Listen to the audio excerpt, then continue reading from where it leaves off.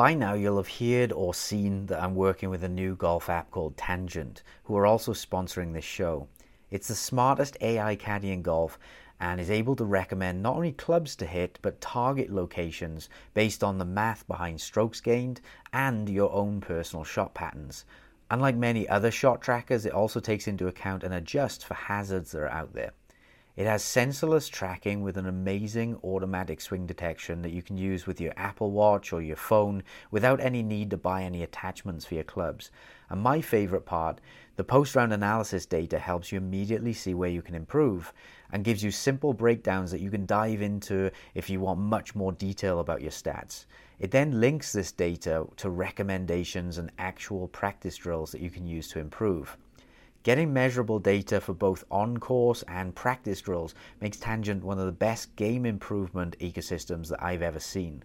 So download Tangent for free on the Apple App Store or at tangent.golf and use promo code SWEET30, that's SWEET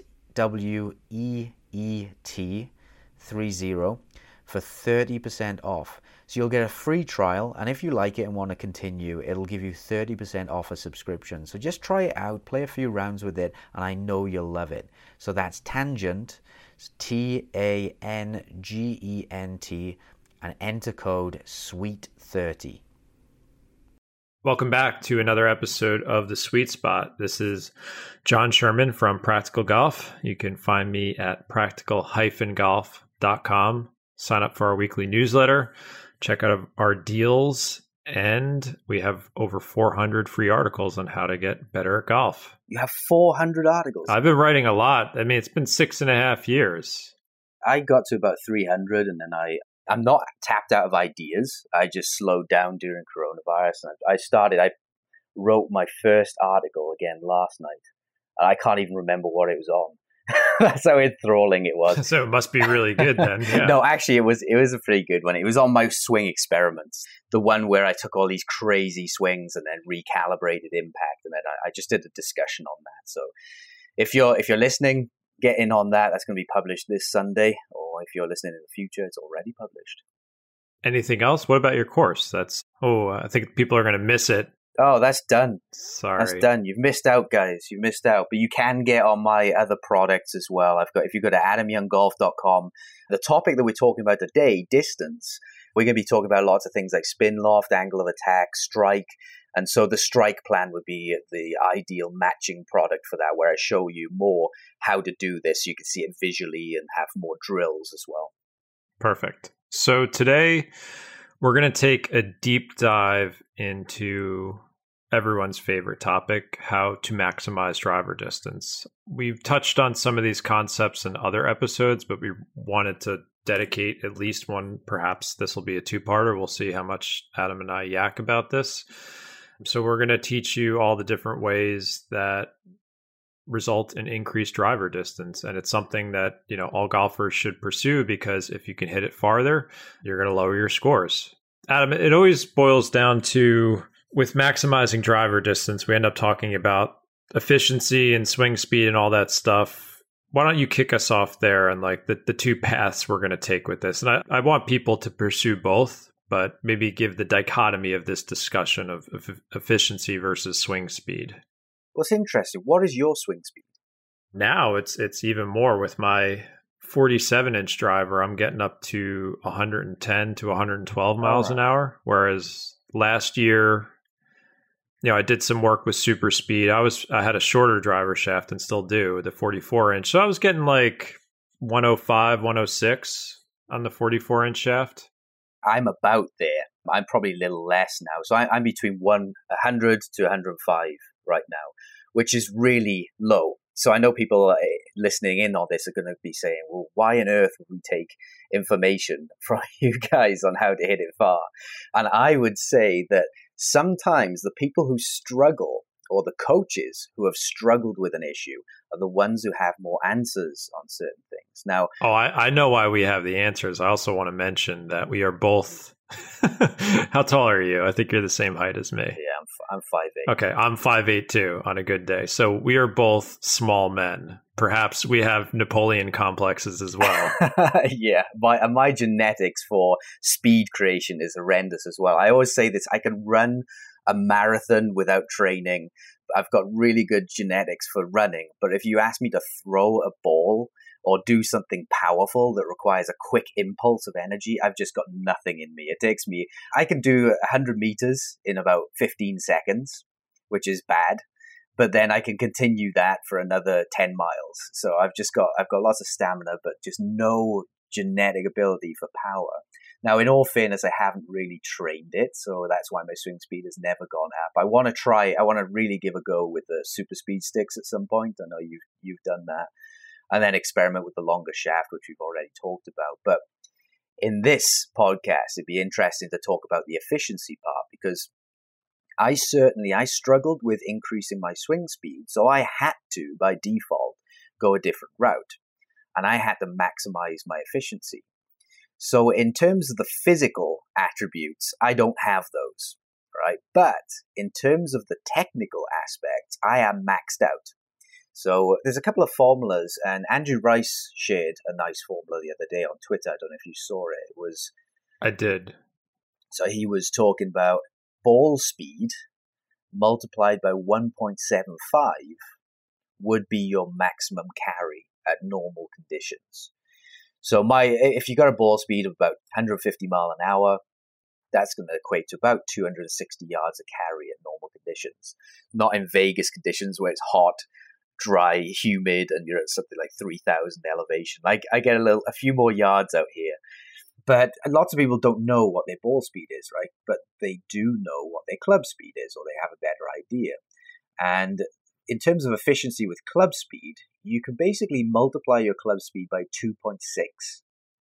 And it does vary a little as you go up and down the scale of your club speed. But for most people, multiply it by 2.6, and you're going to get very close to what your maximum carry could be, potentially. Yeah, I just did it myself. So if I took 110 miles an hour, it's 286 yards. And my ball speed is probably in the low 160s. So let's say 161 times 1.75, 282 yards. So yeah, when I strike it well, I'm carrying it in the low 280s. I'm maxed out like you. I've worked on the swing speed, but I've become as efficient as I possibly can be. And is that the route you prefer? I prefer most golfers to get efficient first. Not to say that you can't work on swing speed at the same time. I'd prefer for you to like squeeze all the juice out of that whatever fruit before you go crazy on the swing speed stuff. But you can do both at the same time. I mean, what are your thoughts on that? Yeah, I'd say do both. And the reason why is because actually increasing your efficiency in terms of distance, some of the things that do that can actually reduce accuracy. The main one that I'm thinking of is reducing spin loft. Okay, so if you want to get a really low spin rate, in general, there are some things that you can do with equipment now, but if you want to get a really low spin rate and maximize your ball speed, you've got to reduce spin loft. The problem with reducing spin loft is if your club face is open or closed by 1 degree, the ball's going to go a little bit more offline. Now, I would hypothesize on strokes gained, I'd love to see some numbers drawn up on this, but I'd hypothesize that the gains in distance that you get would outweigh any dispersion. So we know that, if you add 30 yards, you gain like 0.1 of a shot each time or something. We don't want to go too much, but it's more than that. Yeah, if you can add like 20 to 30 yards of distance, it's different for different levels of golfers, but you can expect, it'd be less for tour players, but for a 15 handicap, it could be a quarter of a stroke, a third of a stroke. That's an important thing to understand about distance in general is that, and this is really from Mark Brody's research and every shot counts, is that adding driver distance, whether it is through efficiency or swing speed, benefits less skilled, higher handicap players than it does the professionals and elite amateurs. And the reason is that, elite amateurs and pros are really good with their irons and approach play. If they have to hit a 6-iron into the green, it's not as big of a struggle for them as if it was a 15 or 20 handicap. You put them 180 or 200 yards from the green, it's harder for them. So when we talk about increased distance, like this isn't, I know the pros are doing this, but they're looking at it as like, I got to gain 7-10 yards. It could mean making the tour or not. But for recreational players, it's super important. And for a lot of people, it can be a low-hanging fruit, especially with the efficiency stuff. So do we want to let's dive into efficiency. There's a few parameters we look at. What are your, I know it's going to be your top three, but let's hear them. Well, in terms of maxing out, we know there are three things I look at. If someone's on my lesson tee saying they want more distance, the three things I look at are, what is their launch angle? So how high are they launching that ball? What is their spin rate? And what is their smash factor? Or they call it efficiency. It's basically how fast is that ball speed coming off relative to the club speed. So launch angle, spin rate, and ball speed or efficiency. The holy trinity of distance. That's it, guys. That's it. That's everything in distance. It is. It really is. And ball speed would be number one. I mean, if you've got more ball speed, you can stand to be a little less optimized on those other two. Do you agree with that? Yeah, I was actually looking at some of the pros, the stats, because they have the efficiency ratings on the PGAtour.com. And the top guys, the number one is Beau Hossler at this moment in time. He's 2.56 yards of carry for every mile an hour club head speed. So he's very close to that 2.6 number, very close to maxed out. McIlroy's up there as well. He's actually got lots of speed and he's efficient. That's a rarer combination. He's super, super efficient. Jon Rahm's probably up there too. He's very efficient. Can't see Jon Rahm up there, but I just looked at the either end of the scale. So the bottom part of the scale, you've got Xander Schauffele. Is that how you pronounce his name? Yeah. Xander Schauffele. He's at 2.25. Oh, sorry, no. Dan Berger is at 2.25. He's bottom at the moment. So 2.25 yards of carry for every mile an hour. And that equates for him to 260 yards of carry. But he's got 160 mile of club head speed. So he can you'd say he could get away with that. And also, these low efficient carry guys, they're probably going to be launching the ball a little lower. And so they'll get more run out as well.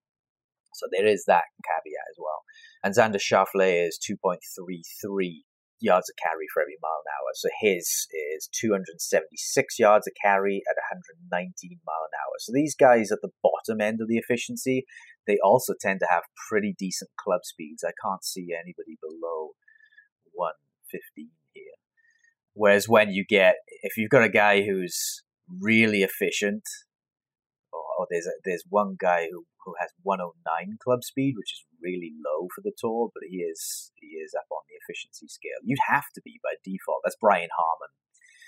He's got 109. There's actually 104 mile an hour club head speed here, which is my range. He is up on the efficiency as well. Because you'd have to be, right? You can't play on tour if you've got a low speed and you're not efficient. No, it's just not possible anymore. But in general, when we were talking about all golfers, their context is trying to make a living. Whereas most golfers I see, their efficiency is, they've got a long ways to go with efficiency in terms of their launch angles. Sometimes they're too low, they're spinning it too much, and their ball speed's too low. So they need to work on all three, getting in more in balance. And there could be 10, 20, 30 yards waiting for them without increasing their swing speed. Oh, easily. I did a study when we first had radar, and the clubs weren't as good then. I'll explain that in a moment. But I found that the average golfer was launching about 8 to 10 degrees high, and they were spinning around about 3,000 RPMs. And their smash factor was about 1.38, something like that. And so the combination of that produced about a 50-yard loss, a 50-yard power leak compared to optimal.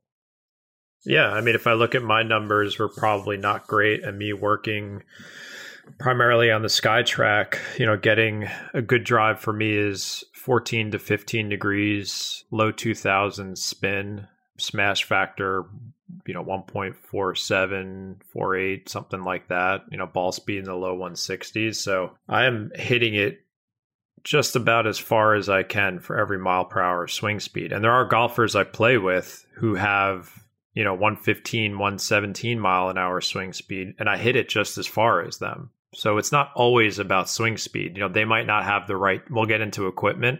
They might not have the right driver setup, the combination of the shaft and the head that they're playing.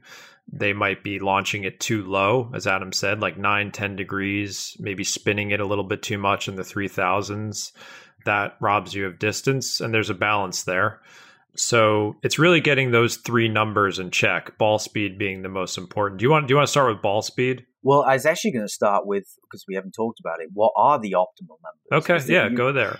So with launch angle, if you can get close to 18 degrees of launch, in fact, at lower speeds, the optimal launch is even higher than that, but it's very, very difficult to get there. I've got there, and the reason why is because I have my own quad, so I can spend all day optimizing my launch. I know how to tinker these things, but most people will never get there. In fact, when people see my drive the first time, they're like, oh my God, that is so high. I never thought that was what optimal looked like. So people are really shocked when they see the trajectory of my drive. They're not particularly shocked by the distance it goes, because like I said, I'm not a very powerful player. But in terms of the trajectory, people are very shocked by how high and the overall shape of it. It's like a rainbow shape. So that comes from the lower spin rate as well. And I spin at about 1800 RPMs. And so, yeah, if you can get around 2000 RPMs or less, and that will change if you launch the ball lower. So if you're a lower speed player and you launch the ball lower, you'll need a little higher spin. However, if we're talking about pure optimal numbers, getting your launch angle over 18 degrees and your spin below 2000 is pretty universally gonna help everybody. And then obviously max out your speed.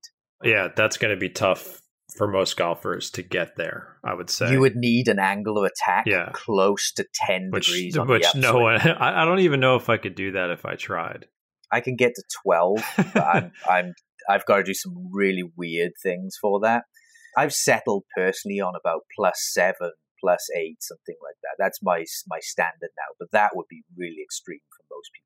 But the long drive champions, the guys who are competing to hit the ball as far as possible, not the tour pros, the guys who are hitting at 400 yards, in other words, they all hit about 10 up on it. It is possible. There are guys out there doing it. And just to explain to people, angle of attack is what angle the club is coming at towards the ball at impact. And so with the positive angle of attack, you're adding loft and launch angle, correct? In general, yes. I mean, I know it's not like a perfect, for generality's sake, if you want to get the ball higher, an increased launch angle, that is one way to do it with a more positive angle of attack. Yeah, if I give 100 golfers a more positive angle attack, they're going to launch it higher and tend to spin it a little less as well. So, and it's a bit of a sliding scale. So spin and launch, I mean, we can, is the catchphrase, we could do a whole episode about the relationship between the two. But a good rule of thumb is that if you launch the ball lower, if your launch angle is low, you need more spin so the ball can climb into the air. If you had a low launch angle and low spin, it can't take off. The plane cannot have enough thrust to get off the runway, so to speak. Well, that's yours. That's your ones where they drop out of the sky. You said you tried Yeah, I had a driver that wasn't right for me, and I was spinning it like 1200 and just ducks falling out of the sky. Not enough spin to keep the ball in the air. 1200 can potentially work if you launch it high enough. Yeah, but that's not a functional... Yeah. You can't... Yeah, the fitter I work with, he says he doesn't let anyone leave his fitting room under 1800 usually. It's just... I wouldn't want to average in 1200.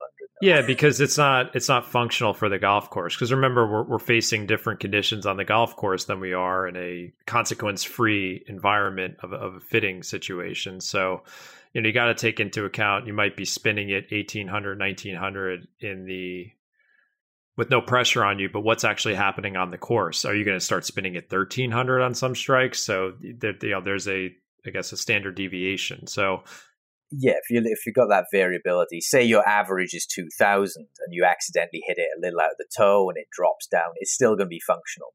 Whereas if your average is 1200 and you hit it slightly out of the toe, it's going to drop down and the ball's going to just dive bomb. No good. So yeah, as Adam says, the modern golf ball wants to be launched higher off the tee with less spin. And it's a sliding scale based on, like, if you could get it up super high like Adam can, then you want less spin. But let's say you can only launch at 11 or 12 degrees, you're going to need some more spin. So it's kind of like there's some good guides online the TrackMan one. The one from Ping, I think, takes into account angle of attack as well. So there's some cool visuals out there for all you technical people who like to poke around on it. All right, launch angle. Your loft at impact is going to be the biggest thing. So whatever loft you're presenting, not the loft that's stamped on the bottom of the club. There are lots of things that will change that. It's the loft you present. For example, I've got an 8-degree driver. Actually, I've got a 7-degree now. I still present about 22 degrees of loft at impact.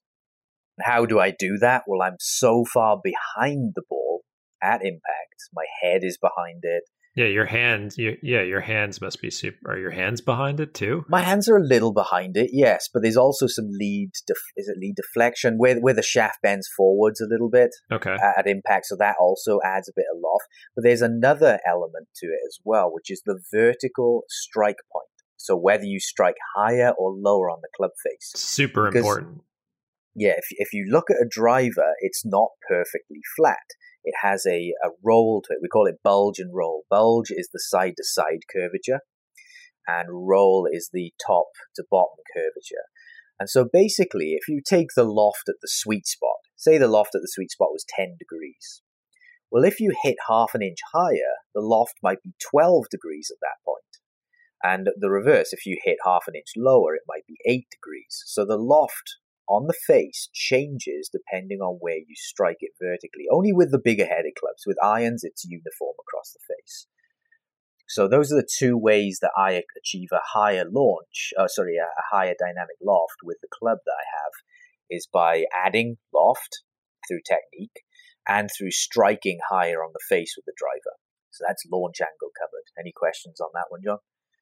No, I think I'm probably the opposite, where my instinct is that I'm probably de-lofting a bit at impact, but at the same time I'm hitting up on it. Well, you're de-lofting it relative to the angle of attack, but what loft is on your driver? So on my longer driver, it's 10.5 degrees, and what degree do you launch the ball at? You said about 14. Right, so you'll be applying at least 14 degrees of dynamic loft. Yes, so you are actually adding 4 degrees of loft to it. If anything, you're probably producing closer to 18 degrees of dynamic loft. Yeah, I know I definitely hit up on it. I haven't been measured lately, but usually I'm anywhere from like 2 to 4 degrees up. And I bet with that longer driver, I have it way in the front of my stance, teed up super high, like tilting back. I'm trying to hit up on it as much as I can. Anything equipment-wise that changes the loft? I mean, there's a low-hanging fruit one there. I would just kind of, let's interject the equipment part of that too. Loft on driver, as Adam said, there's a static loft on the center. So what's stamped on the face, so if your driver says 10.5 degrees, that's somewhere around the middle. But as he said, if you strike it lower on the face, it could be 8 degrees. If you strike it higher on the face, it could be 12 or 13 degrees of loft. But the starting point is super important because most people assume a lower lofted driver will help them hit it farther. For me, it's the opposite. If I was to play an 8-degree driver, I wouldn't hit it as far because I would launch it too low. And spin it too low. This is a very personal thing, and it changes from driver to driver. I've tested a 10.5-degree Callaway head versus a 10.5-degree TaylorMade head, and they don't launch the same because the center of gravity is in there. So my main piece of advice always on equipment is if you can, to work with a fitter, because you just showing up to the golf store or buying it online and saying like, oh, I want a 9-degree driver, and then they're all adjustable and you're playing around with it. I've done experiments where I've lost as much as 30 yards of distance by having the wrong loft on the face. And I've generally, for my setup and my tendencies, like my 44-inch driver is set at 12.5 degrees. That's a really important part of it to get right. Well, this is where we differ, right? You're actually a lower spinner of the ball naturally, because of the big draw shape that you play. It tends to be a lower spinning technique, and so you need equipment that actually increases the spin rate. Yes. Whereas I'm the opposite. I can't spin it low enough in a way because I'm kind of a little early released, and so I need equipment that helps me spin it really low. So I will literally use a 6-degree driver if I have to. I think it's 7 stamped on the head, but I jack it down a degree as well. Yeah, so loft, it's that gets into driver design, like where the center of gravity is, MOI. But the static loft, the starting point, very important to get right. That could be, I know people who, if they just changed the settings on their head or got the right type of head for them, that could be 10 or 15 yards right there without having to change anything in their swing. So that's efficiency through equipment selection. The shaft makes a difference as well because of that, the lead deflection. So how the shaft bends through the bottom part of the swing, that can add loft or reduce loft as well. I know that when I used to pick up some of the ladies' clubs when I was demonstrating, when I'm teaching, I would just hit them so high and so spinny. And the ball I'd get the same club head speed, but the ball would drop just over the 200-yard marker. So I could literally lose about 60 yards of carry simply because the shaft was wrong for me. Yeah, the shaft, the weight of it, the profile, the flex. Again, I was messing around with, from that driver experiment I took the new 44-inch shaft that I had, which was like a prototype shaft that was meant to be for the newer Callaway head. I took that shaft and put it on my older Callaway head, which was the Epic Flash, which is like 3 years old, just assuming that like, oh, it's newer, it's going to be better for me. And I was like, I couldn't fly the ball more than 230 yards. I was like, what is going on here?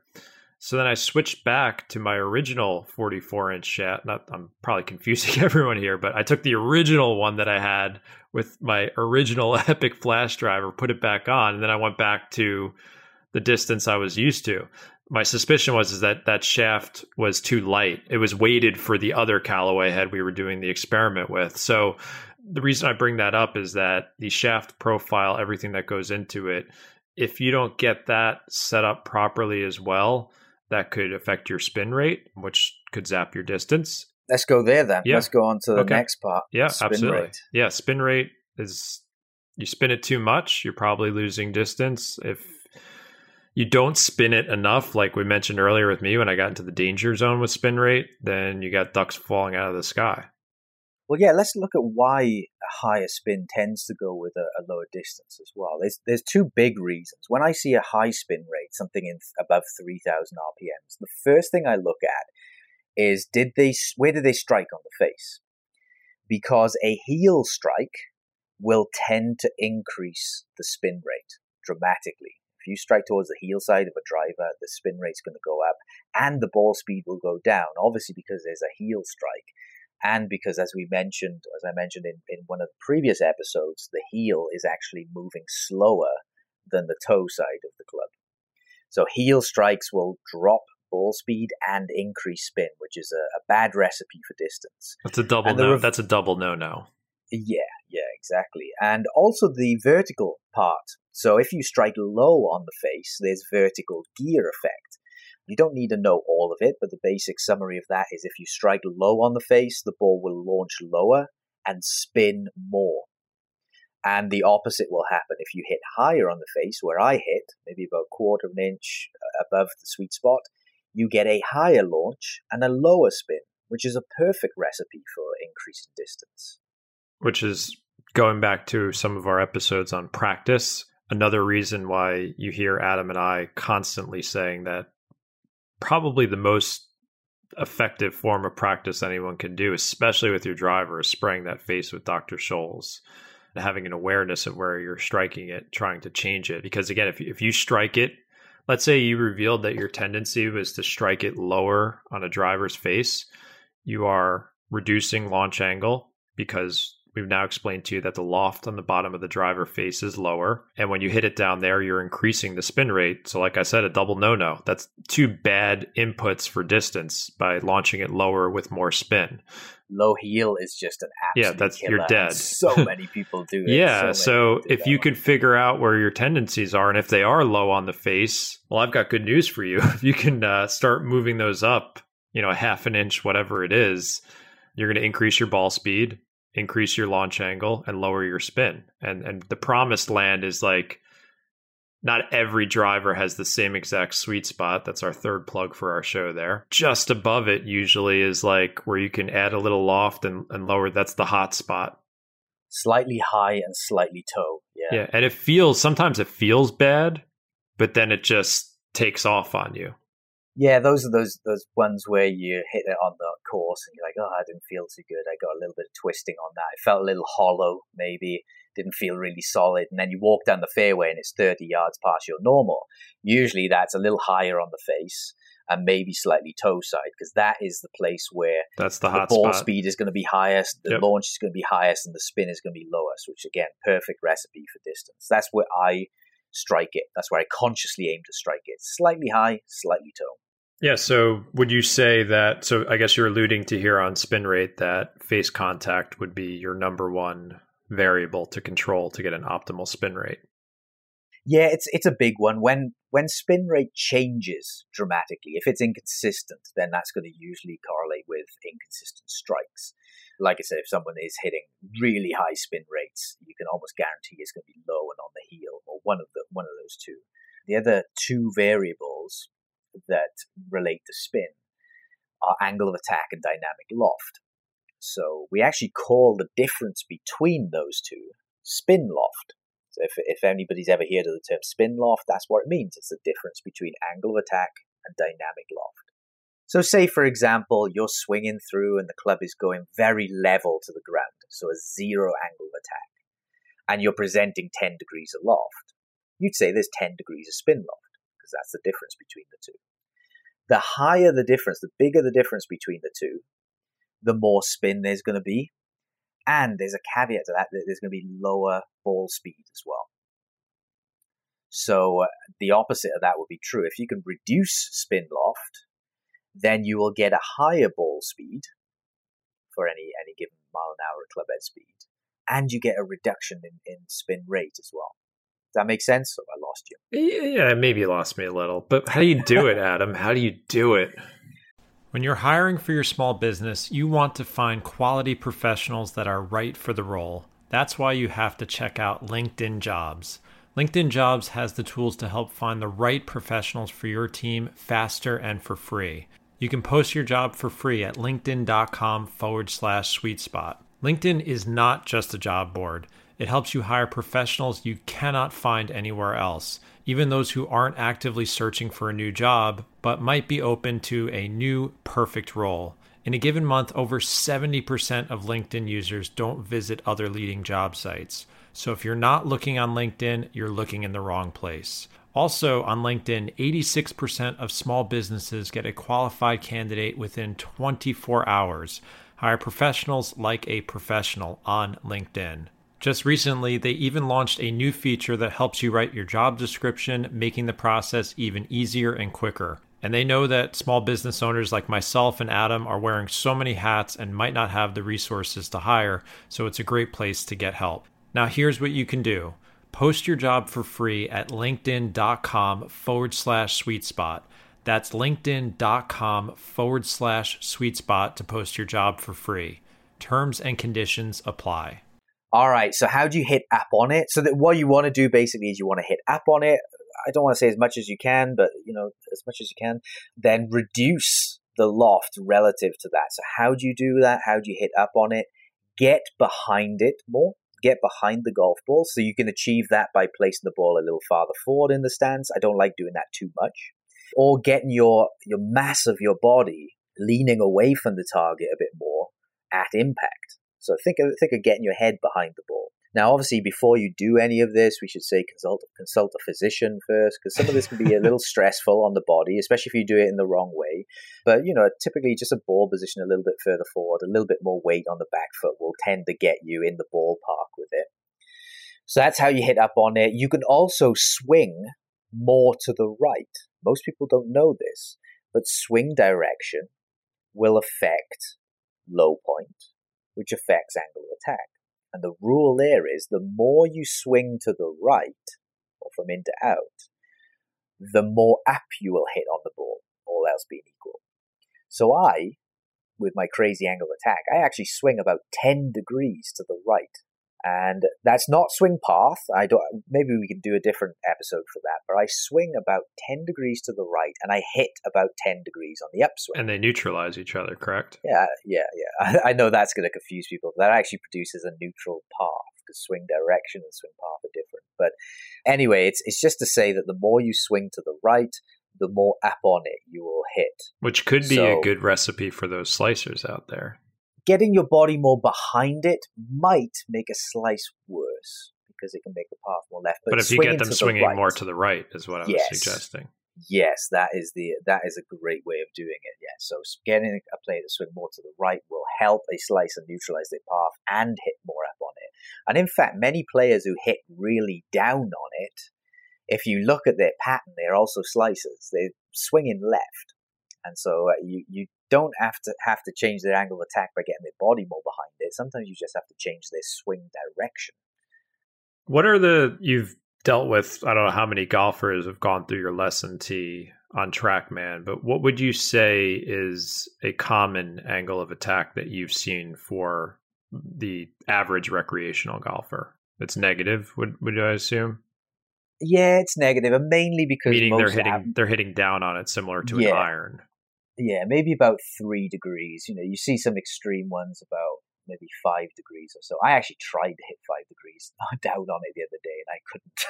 It was really, really, I had to force it. But usually it's because a player is swiping across it to the left, which is the opposite of what we just talked about. So the more you swing left, the more that low point shifts forwards. The more the low point shifts forwards, the more down you're hitting on it effectively. So yeah, players who slice their driver will learn to swing left, and they end up chopping very steeply on it, which reduces efficiency for many factors.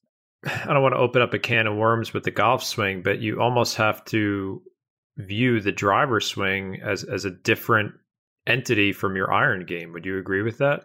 Yeah, I mean, you could do things like Hogan suggested, which is just aim more to the right with your feet with a driver. Yeah, that'll affect your path. Yeah, and affect the swing direction, will tend to make the low point further back, all else being equal. So it can be as simple as that. But yeah, I mean, I do see it with myself. I see the driver as separate as I see irons and putters. You don't set up to a putter like you're going to hit a 150-yard iron. So why set up to a drive like you're going to hit a 150-yard iron? Yeah, I mean, the reason I'm bringing that up is because I've found that experimenting with ball position and tee height, again, I don't think there's a right recipe for all players, but I think there's a combination that can work for most players relative to their tendencies. I see a lot of golfers just teeing it up in the middle of their stance or close to it with their driver because they're just, used to that with their irons, maybe teeing it too low. So, I mean, for me, I'm moving the ball as far up in my stance as I can now, and I'm teeing it much higher. That works for me. I don't know if all players would want to go to that extreme, but I found massive differences in just experimenting with like tee height, for example. It affects where I'm striking it on the face. I found if I tee it too low, I'll strike it lower on the face. So that's not good for the reasons we discussed earlier. Lower launch angle, more spin. And my ball position, I've tested moving it around, what it does to my driver numbers when I'm thinking about launch angle, spin rate, and ball speed. And certainly the curvature and direction of the ball, it affects that too. So my point is that, not everyone has access to like the GC Quad or the TrackMan, but if you can and work with a swing professional or something like that, and you can kind of experiment with these variables and like kind of lock in the optimal ball position and tee height, I don't want to say that's going to solve everyone's issues, but it gives you a better chance. I use a little algorithm. So if I need a player to launch it higher, hit more up on it, and spin it a little bit more like you, then I would say ball position is a good option, moving that ball forwards. Whereas if you need someone like me who needs to launch it higher, hit more up on it, but spin it lower, I've found that actually keeping the ball position forward, but not too far forward, but the main change is getting my body more behind it, as opposed to just jacking that ball position forwards. When I get the body behind it, I can spin it lower, which wouldn't be as good for you. So it just depends on what type of player is in front of me. For many slow speed players, maybe juniors or maybe some seniors, something like that, players without a lot of swing speed, we'd be using ball position changes. But when you get really athletic guys with lots of swing speed who need to spin it lower rather, getting their body more behind it at impact is a good option. Yeah, I mean, there are a lot of variables. I hope my hope is we're not confusing you. We're just kind of letting you understand how they can play a role in your driver distance and how they affect these three measurements that we keep talking about: launch angle, spin rate, and ball speed. But yeah, I've found that experimenting with tee height and ball position has done a lot of good things for me. And then when I feel like I have it locked in, it just gives me more confidence on the golf course to every time I step up to the tee, I'm trying to do the same exact thing and I feel good about it. Not every drive's going to go exactly where I want, of course, but we're trying to reduce variables in this game, I think, is one of the goals everyone should aspire to. Simplicity, less variables, and locking in on what's the best, most efficient decision for your tendencies in golf swing. Well, yeah, if you want to simplify everything, put the ball further forwards in your stance, get your body farther behind it. It's that simple. That's going to help you with the vast majority of this. Add on a slightly higher tee. That's probably going to be a good thing. Yeah, it's just when as a coach, when I'm making decisions, I might be nudging different variables in bigger or smaller amounts, depending on what that player needs more of. Yes, all else being equal, if you made the exact same swing and you teed it higher, you would hit it higher on the face. In reality, with players, if I give 100 golfers and teed it higher, they would actually swing it higher as a result. So sometimes they don't hit it much higher on the face. Another thing as well, the higher you tee it, the more likely you are to hit it from the heel. So you just got to be very careful from these things. And it's for that reason, when someone tees it higher, they end up swinging the club higher through impact, and that sends the club out as well, which makes them hit it more from the heel. So you just got to be very careful with this. Use foot spray to make sure that you are striking it on the correct part of the face, or good part of the face. That high and toe side is really good. Anything else to add?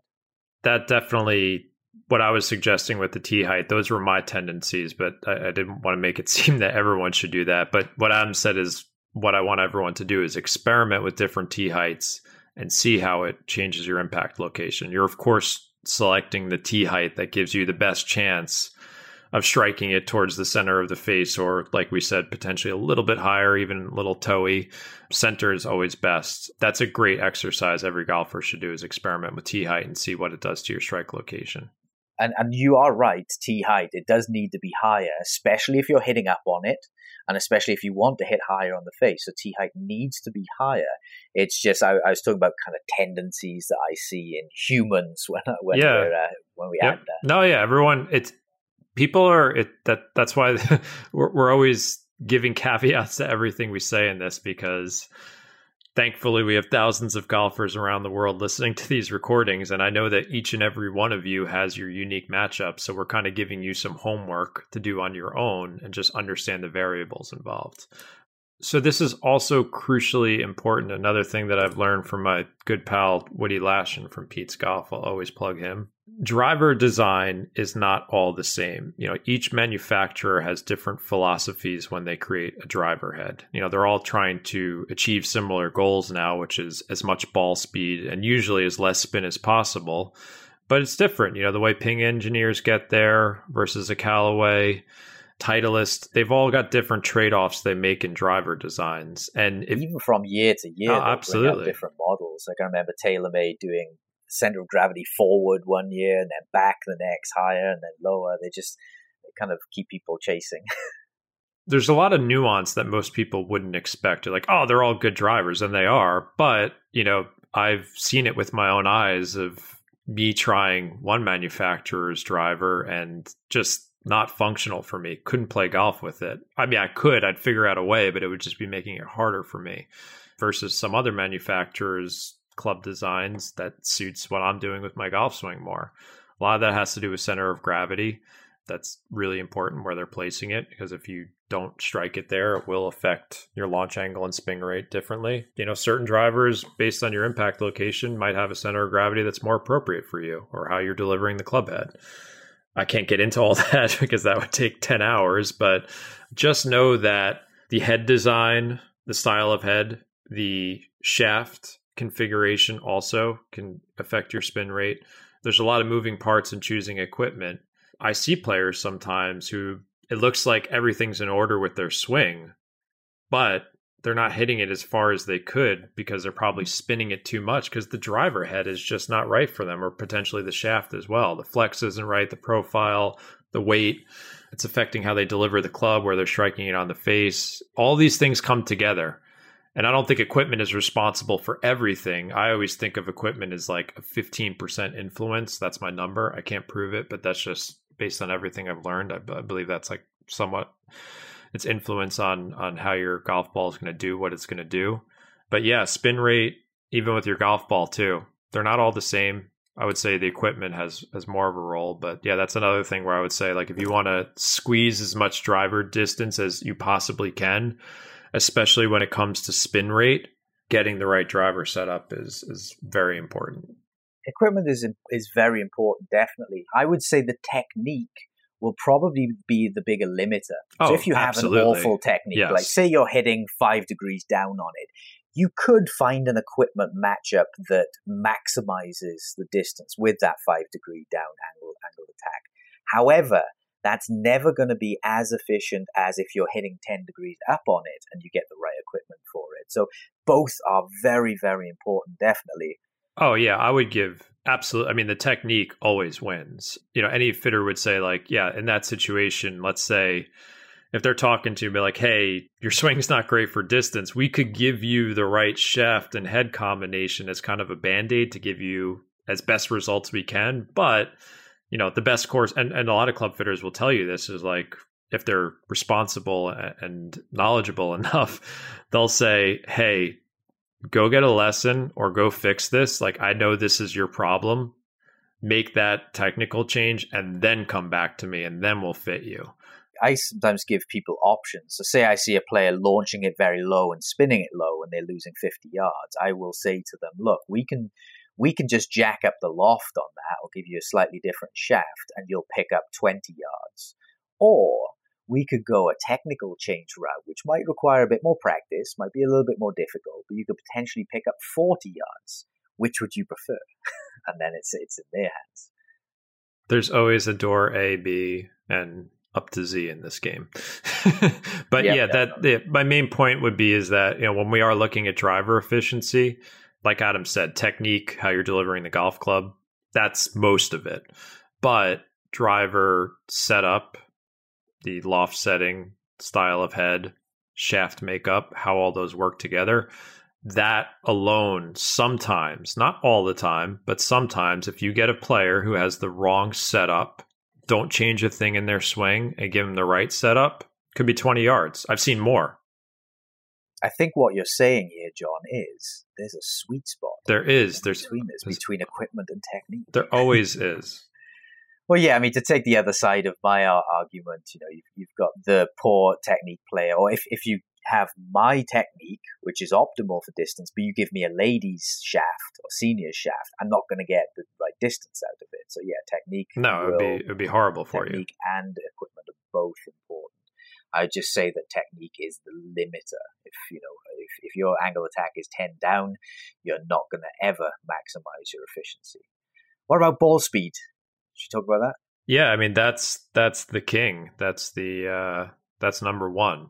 Save the best for last. And we're essentially going to arrive at the same the same answer, which is like, yeah, just strike it on the center of the face. Yeah, pretty much. Because that just takes care of so many things when you can strike it well. The maximum amount of energy transfer, you can think of swing speed as your input.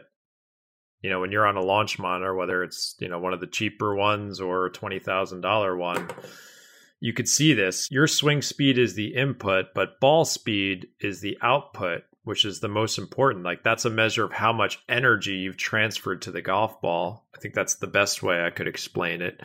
So you could have 120 mile per hour swing speed and have horrible face strikes, and your ball speed will suffer tremendously.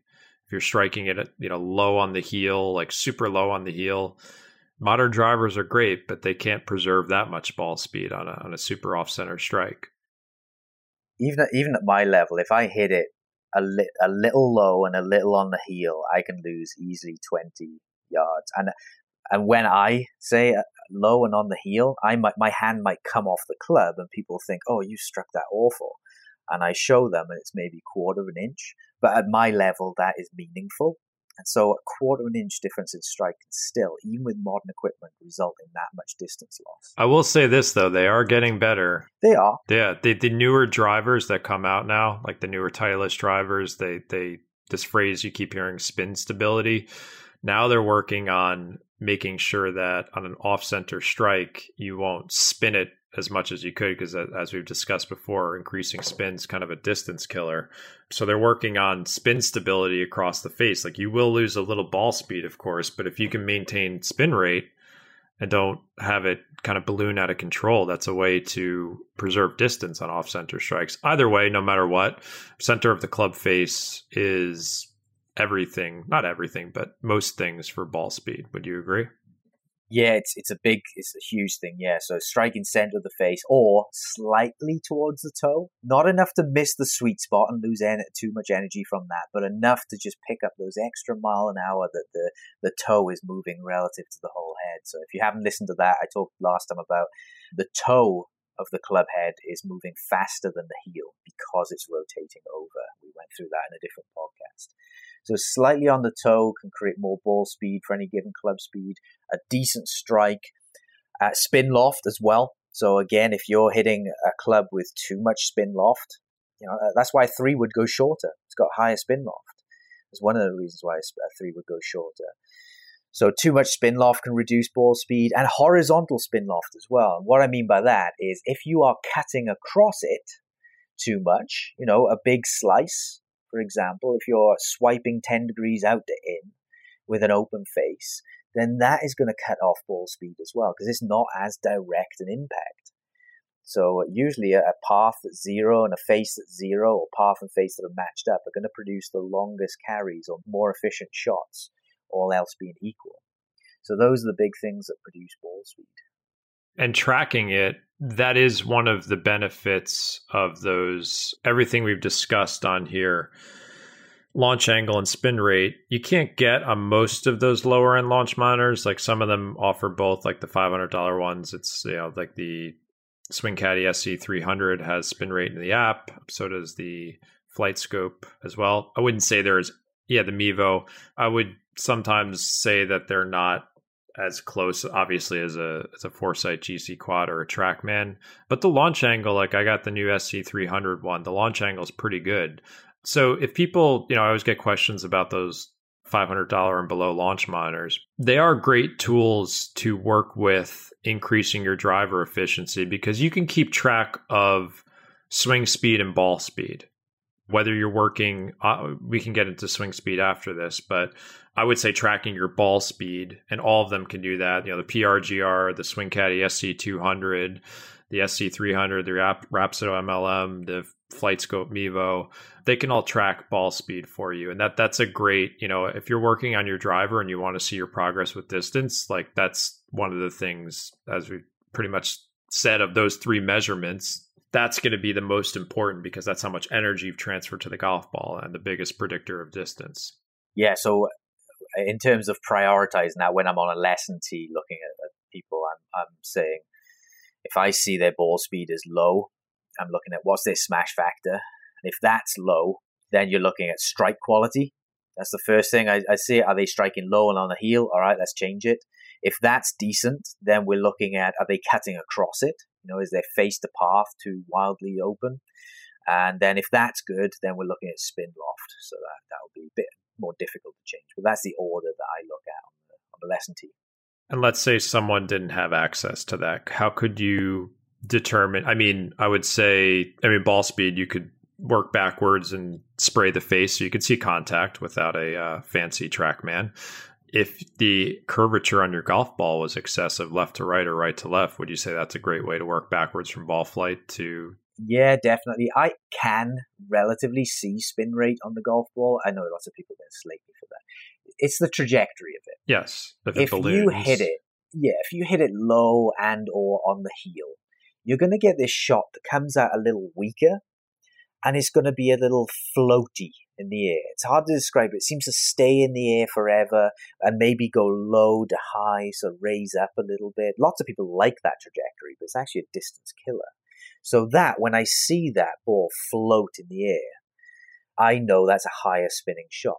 Whereas when I see a ball take a more rainbow trajectory and almost if it dive bombs, then we know that's too low a spin rate. But that nice rainbow trajectory, it doesn't stay in the air too long, but it just has a certain shape to it. That's how I see spin rate. And I'm pretty good, because I use these launch monitors all the time. I'm pretty good at telling usually within about 300 RPMs what the spin rate is, definitely within about 500 RPMs. Yeah, and I can see it on the course when I hit that left to right ball trajectory. I call it a white bee fade. I know I've struck it on the heel probably low because of gear effect and what we've discussed, because I'm a drawer of the golf ball. If I strike it on the heel, it will impart some fade characteristics to it. We discussed that in other episodes. But yeah, I mean, that's what I want most golfers. Not everyone has access to the technology, but my goal for this podcast is I just love people looking at their ball flight and working backwards. So these are the types of things you can look for, and using the face spray. If you wanted to buy one of the budget launch monitors, those will give you a little bit more tools in your detective work. And then just knowing what to look for in ball flight as well. So you can kind of diagnose these things and see these as, are these potential distance killers? How can I fix these through my practice routine? That's really when I'm training. If we're to simplify this entire podcast, when I'm training, even though I understand all this stuff, all I'm looking at is where did I strike it on the face? And I use feel for that. And then I'm looking at the ball flight. Did it launch high and kind of have that rainbow flight? If it didn't, if it went high and went higher and was very floaty, I know it's too high a spin rate, and I can correlate that with my strike. Yeah, I mean, it gets back to everything we've discussed with practice. When I'm practicing on the range, I think about three things. Did I strike it well? What's the curvature of the golf ball and the trajectory? I don't have to worry about ground contact with the driver, of course. So you could scratch that one off. But if I'm practicing my irons, I'm thinking about that too, best I can. But yeah, you're just looking at what the golf ball does and kind of working backwards. And while you're practicing, you can make some adjustments. And hopefully some of the methods we've given you in this episode will give you those tools, because we just don't want you haphazardly going at it. I'd rather your practice time be spent effectively and efficiently. I think we've done it again, John. We're at 58 minutes here, yep. At least on my clock. I know there'll be some editing to this, but I think we've done it perfectly again. Is there another topic you want to discuss on this, or we? I mean, the only other big one we left out, I mean, we talked about efficiency, but, let's say you tie that up with a neat ribbon and you're as efficient as possible. Then the only other step to increase distance is by adding swing speed. Yeah, we've mentioned this in other episodes. I think with swing speed, I would say your best chance is going through some type of workout routine, getting more flexible, explosive, powerful. I think Adam and I are both fans and friends with Mike Carroll from Fit for Golf. I would point you in his direction. He's got an app. I'll give him a free plug for that. His app is awesome. It's like $10 a month. And he's got all these different programs. I've used some of them where it's a mixture of like flexibility, speed training, strength. So you're doing a mixture of like, you could be doing a lot of stretching, some weightlifting, which I think everyone should be doing for multiple reasons, not just golf. And then he's doing some more like explosive exercises. So he's a great resource for swing speed and just overall like health and injury prevention with golf. And then there's the option of doing the overspeed training with the product like Super Speed Golf, which is you're kind of like removing the regulator off the golf cart by using different weighted clubs and pretty much going after it as hard as you can. We can do an episode purely on swing speed if you want, because there are some technical elements that relate to it as well. I am a big fan of just pure training, like you said, speed training. I've never done it, but I've seen it work. So I'm a big fan of it for that reason. But there are some technical elements as well that can create more distance, which we can talk about. Are we at a point where we need to get some guests on this podcast? Yeah, we could get guys like Sasha McKenzie and yeah, we could get, I'm sure we could get those guys on. All right. Well, maybe we'll tackle that on a separate one. But those are like my cliff notes, so to speak, in terms of training you could do. The overspeed training and then the physical training. And I do a mixture of both. And it just makes me feel better as a human being, too. Like working out is good for you. How did you recover from your weight training before last episode, by the way? that you were huffing and puffing from. Were you okay? Yeah, I was a bit sore, but Okay, that's good. You tore some muscles, micro tears. All right, so we're going to wrap it up here. That's our spiel on efficiently adding distance to your driver. If any of you take some of this stuff, there could be 10, 20, 30 yards waiting for you. Hopefully you get them. Message us. Let us know how it goes. Adam, where can they find you? AdamYoungGolf.com. If you get the strike plan, I talk about how to increase your angle of attack, how to hit up on it, and how to find that sweet spot. Those are the two biggest keys with reaching your potential with distance. John, your stuff? Find me at Practical-Golf. I've got deals on some of the launch monitors we discussed, not all of them, on the ones I like more. I'll just say that. So you can check out our deals page, ask me questions about them. I get tons of emails and technical questions about the launch monitors. I'm happy to answer them. And we will see you next time. Thanks for listening.